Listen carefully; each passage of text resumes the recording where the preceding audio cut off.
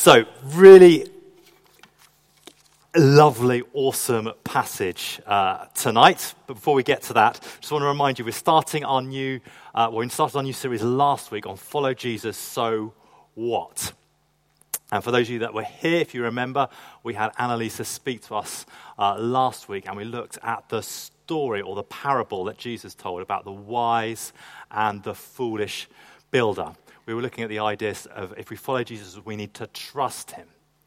And that parable began with the words, Jesus said, those who hear my words and put them into practice are like a wise man who built his house upon a rock. And if you remember, the parable is very short.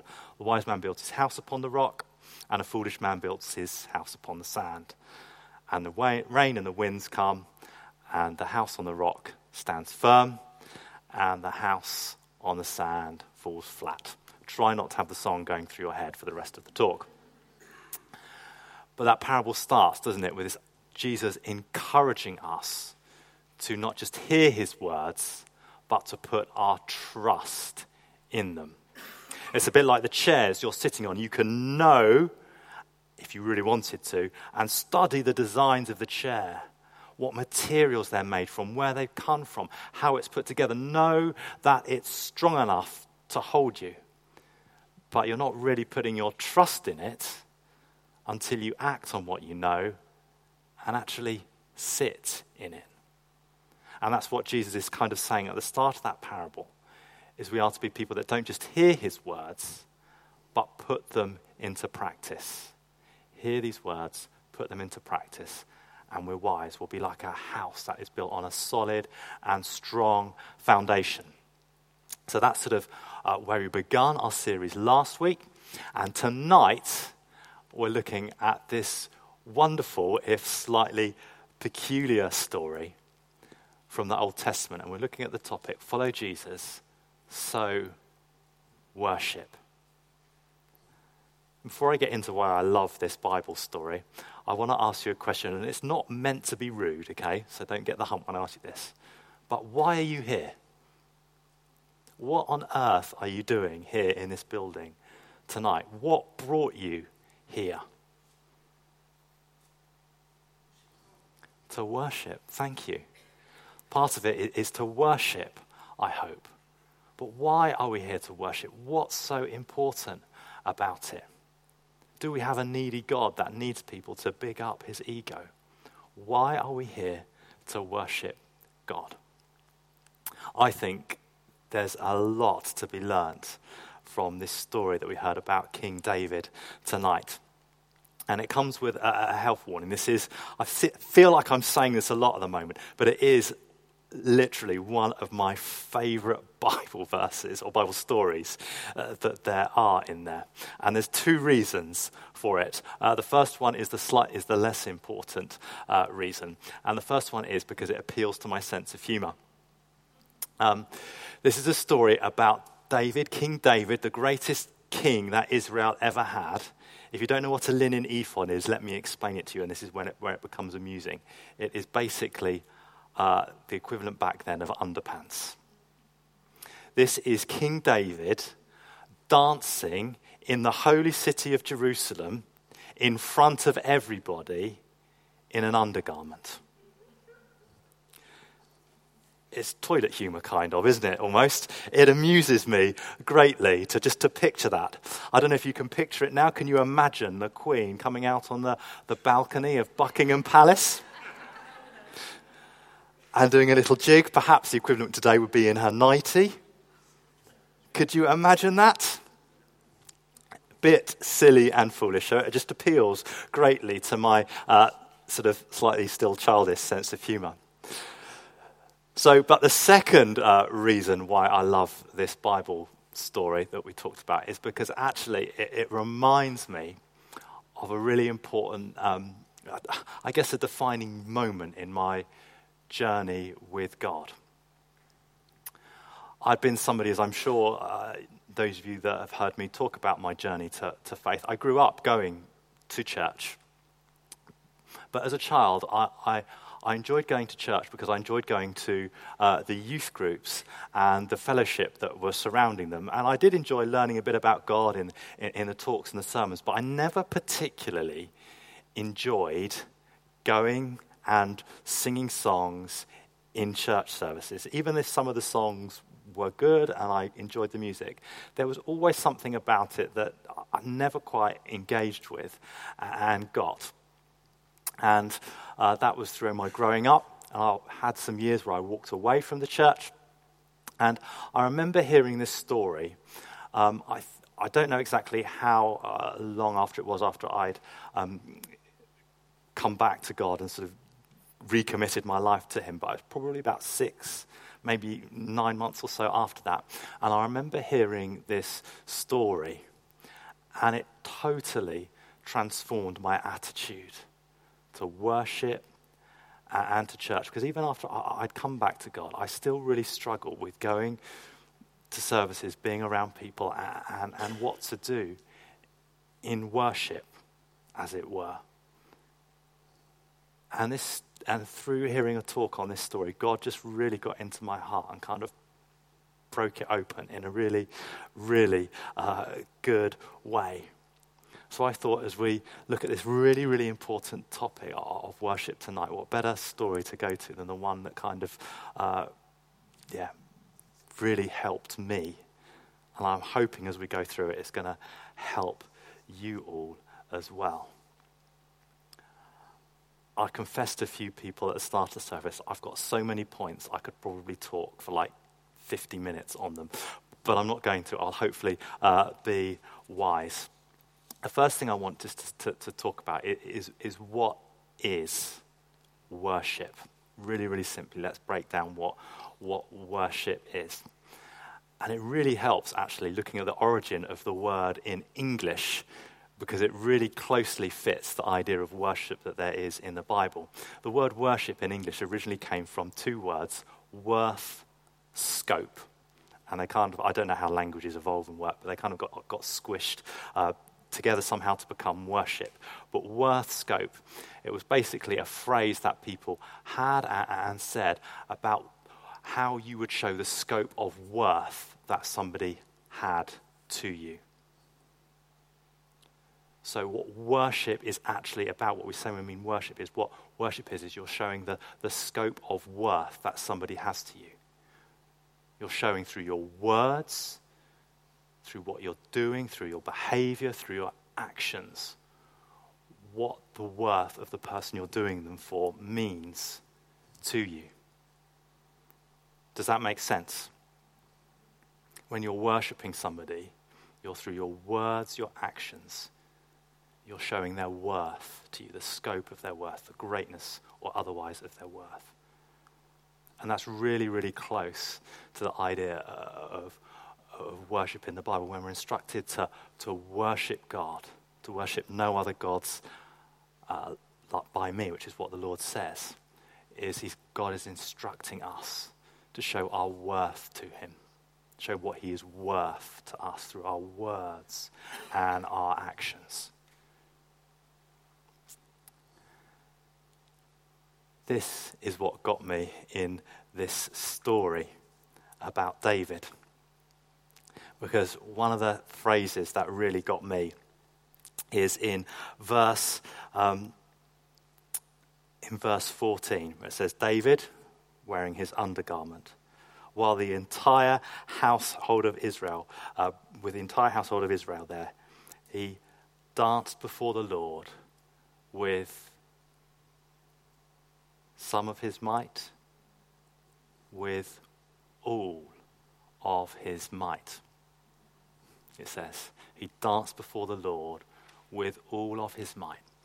Here we have somebody highly respected in the community, we're told in the Bible this is the greatest king that Israel had ever had in its history. And here he is, dancing before the Lord with all his might. He is giving everything he has got to God. He is showing there in that action the worth that God has to him.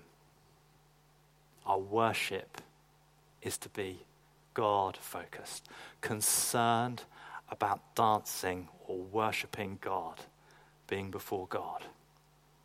It's to be God first and people second.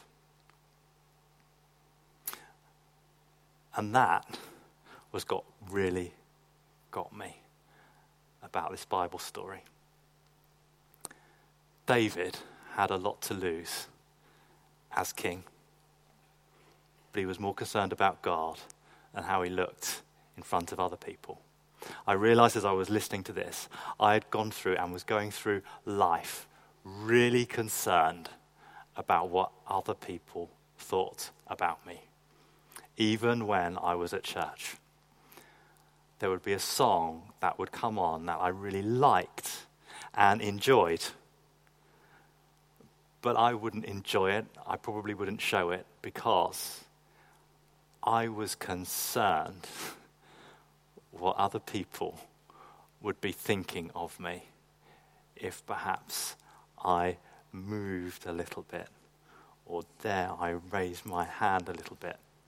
I was concerned that other people would think I was foolish, stupid, and I didn't want that to happen. But David didn't care.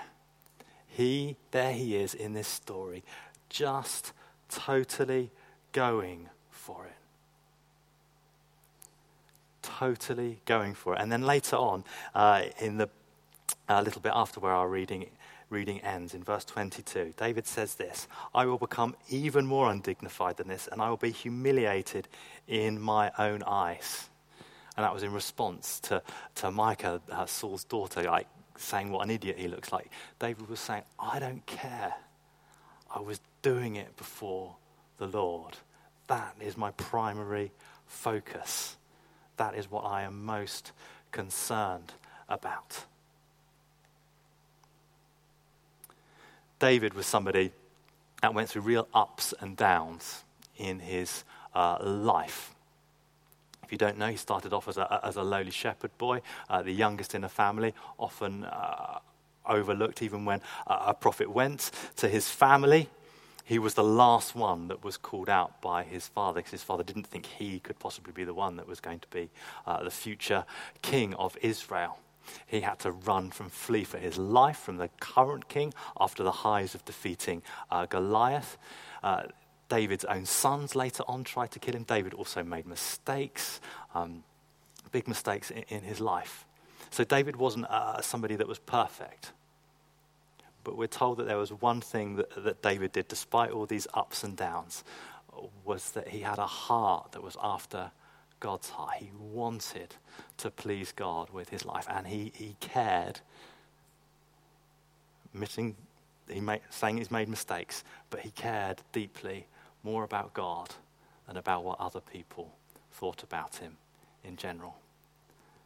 And that, I think, is what God is calling us as a church to be, a people that are concerned about giving God his praise and glory that he deserves.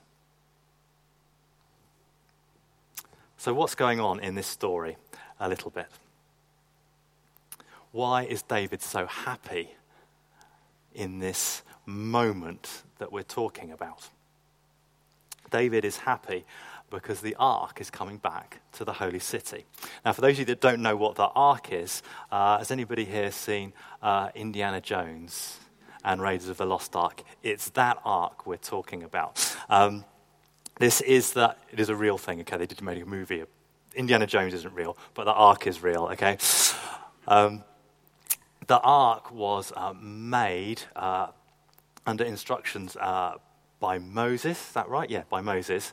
And in it was said contain the stone tablets that the Ten Commandments, when the Ten Commandments were given to Moses on the mountain, written by God's hand, they were inside the ark. And it was also, the ark was placed at the center of the tabernacle, which was like their temple, their place of worship where they went to worship God.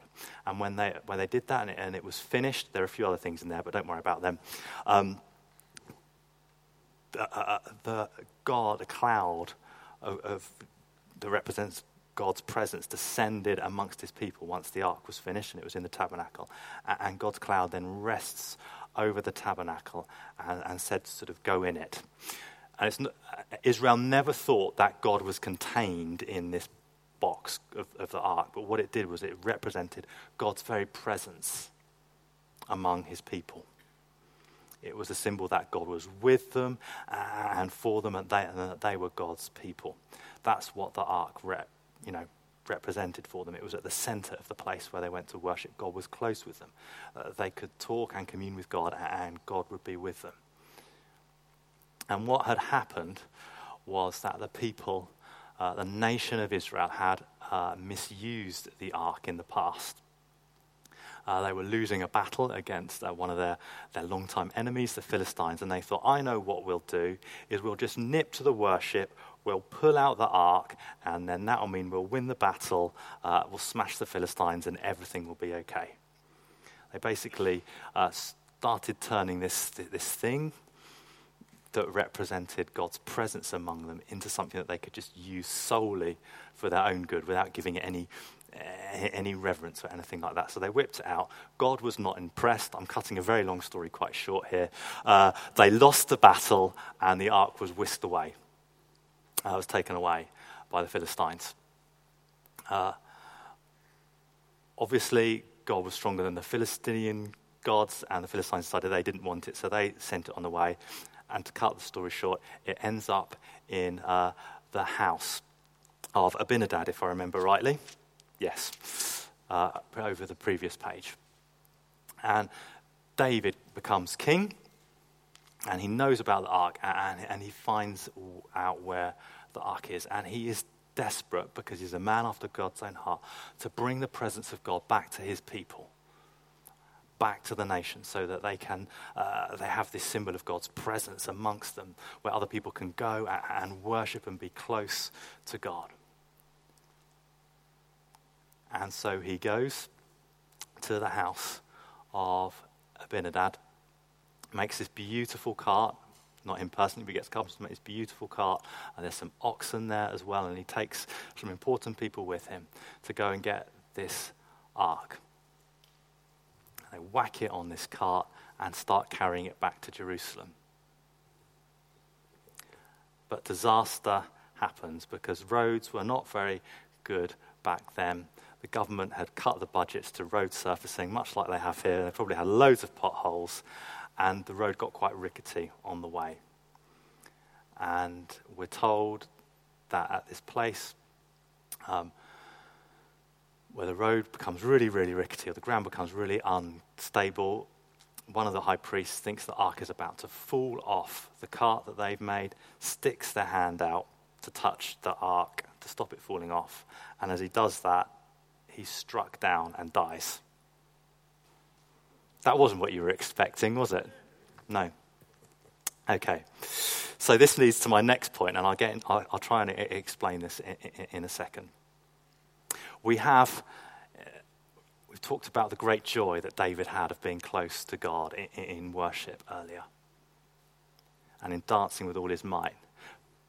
But in order for him to get to that point, there was also great cost involved. There's great cost involved, I think, also in our worship. We need to worship God and give him the worth and show him the worth that he has in our lives, even when it's not easy, even when it's not joy-filled, even when we don't feel that close to God and we're trying to bring him back into our lives. We still need to worship God even then and follow his path.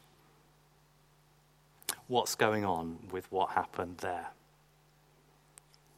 What's going on is that when God had given them the ark, there was all these kinds of instructions that God had given on how his presence should be handled, on how we were supposed to act and behave around the ark. And it included instructions on how you were supposed to behave in the presence of God in carrying the ark as well. There are instructions on how the ark should only be carried by people on poles.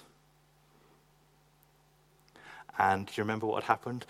The people had misused God in the past, and they'd lost the ark. And here they were with David with really, really good intentions, trying to bring God's presence, or a symbol of his presence, back among his people. But he was going about it in a way that didn't actually show reverence and the worth of God by just ignoring the instructions that God had given them on how they should behave and handle it. They were treating the ark in the same way, but still trying to draw it close to Israel. David is very downcast at this, and it does take him a while to realize his mistake. I think when we worship God, I love coming to church and I love singing songs of praise because it fills us with great joy. And I think music is a wonderful gift that God has given us. It can stir our emotions in a way that nothing else can. And it's great to come here, I think, on the Sunday and give our all to God. And give our everything to him, not being held back. That's great. But worship is actually even more than that. It's about showing our worth to God in the day to day as well, in the way we go about our lives. With God, the end doesn't just justify the means.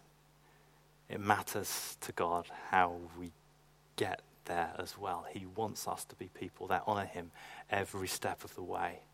Not just to come here on a Sunday and worship him together in song, but he wants us to be people that honor him as well, day to day in our actions and as we're journeying through life. And so David realizes his mistake.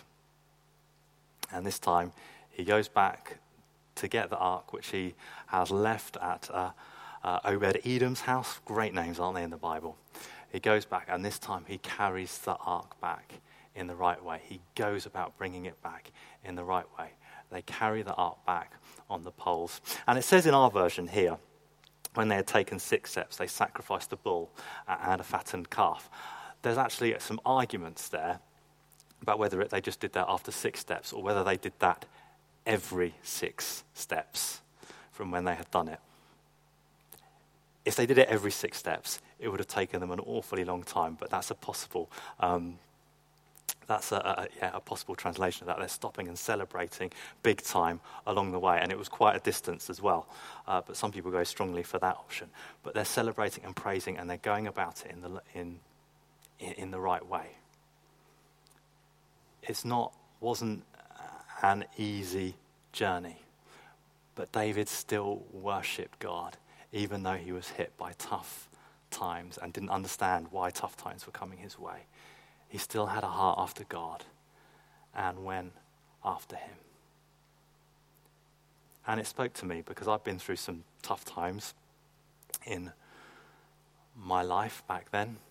My university years were the worst years of my life. I'm sure there are people here that have gone through much worse things than I went through there. I'm not saying that they were horrendous and bad and worse than anything that anybody here has gone through. In fact, I know people here have gone through a lot worse than I have. But it just spoke to me. Now, here was David, went through incredible highs and incredible lows in his life, but kept coming back to God, kept wanting to give him worship when there was great joy, but also when there was great sadness, and also when it cost a lot as well. David just kept his heart after God and kept going. And so I want us here to be a people that keep going after God, that put him first through the ups and downs of our day-to-day life, but also are a people that when we gather aren't weighed down. You know, kings and rulers, they have this whole kind of uniform, don't they, that they could wear. David would have had this very heavy cloak that he would have worn, probably purple, to show he was royalty. He would have had a bib probably around him full of jewels, very heavy. He could have had a crown on his head to show his status. But can you imagine what his worship of God would have looked like with all those heavy things on that would have made him look good and made him look popular, or made him look really kingly in the eyes of everybody else? His worship would have been much harder, wouldn't it? He was willing to just throw off those things, throw off his status, throw off those things that made him look good, and just give God his all. Now, I know none of us here are earthly royalty. We're heavenly royalty because we're heirs to, we're co-heirs with Christ, aren't we? But I wonder if there's things in our lives that we let weigh us down and hold us back in our worship of God. Perhaps when we gather here, we are people that like to have a little dance. I quite like dancing. Not tea dancing, for those of you that have ever saw me at the Connections tea dance. Well, it's okay. It's okay. It's just, I used to go clubbing a lot. That's my kind of dancing. I really enjoyed it. But I never felt that I could do that for God, because I had other people's, I wanted to be good. I had these weights on me. And it was just this passage like this that actually freed me to realize that we can give our all to God. God loves it, and he wants us to do it. And actually, when I realized that, it is so freeing. It is so wonderful, because God meets us in worship. We are made to be a people that connect with God. We were made as people to be in relationship with him. And we have so much to give God thanks for. We have more reason to give thanks to God than David did, because we live in a time where we see God's plan more fully than David could. We can look to that window up there and see Jesus hanging there. We're looking to a God who came down, who lived amongst us, who was willing to die for us because he loved us and valued us so much. We have a God whose presence amongst us is no longer the symbol of a box, but it's the Holy Spirit living in us instead. We can dance with great joy with God in us and with us every step of the way. And it's not always easy. It wasn't easy for Jesus in his life. It wasn't easy for David in his life, and it's not going to be easy for us in our lives. But we are able, and God wants us to give our all to him. He meets us in it, and he transforms us in it. And even if we're going through those tough times at the moment, we can be sure and we can trust that we are going to get to that place where we are going to be in not Jerusalem, but the heavenly city, worshipping and praising God and being able to do it with all the costs forgiven, all the costs laid behind. So I just want to encourage us all here, whether you're going through a good time or a bad time now, give your all to God. God loves it. God will meet with you in it. And put him first, put him above other people. Because that just holds you back, whereas God pulls you forward.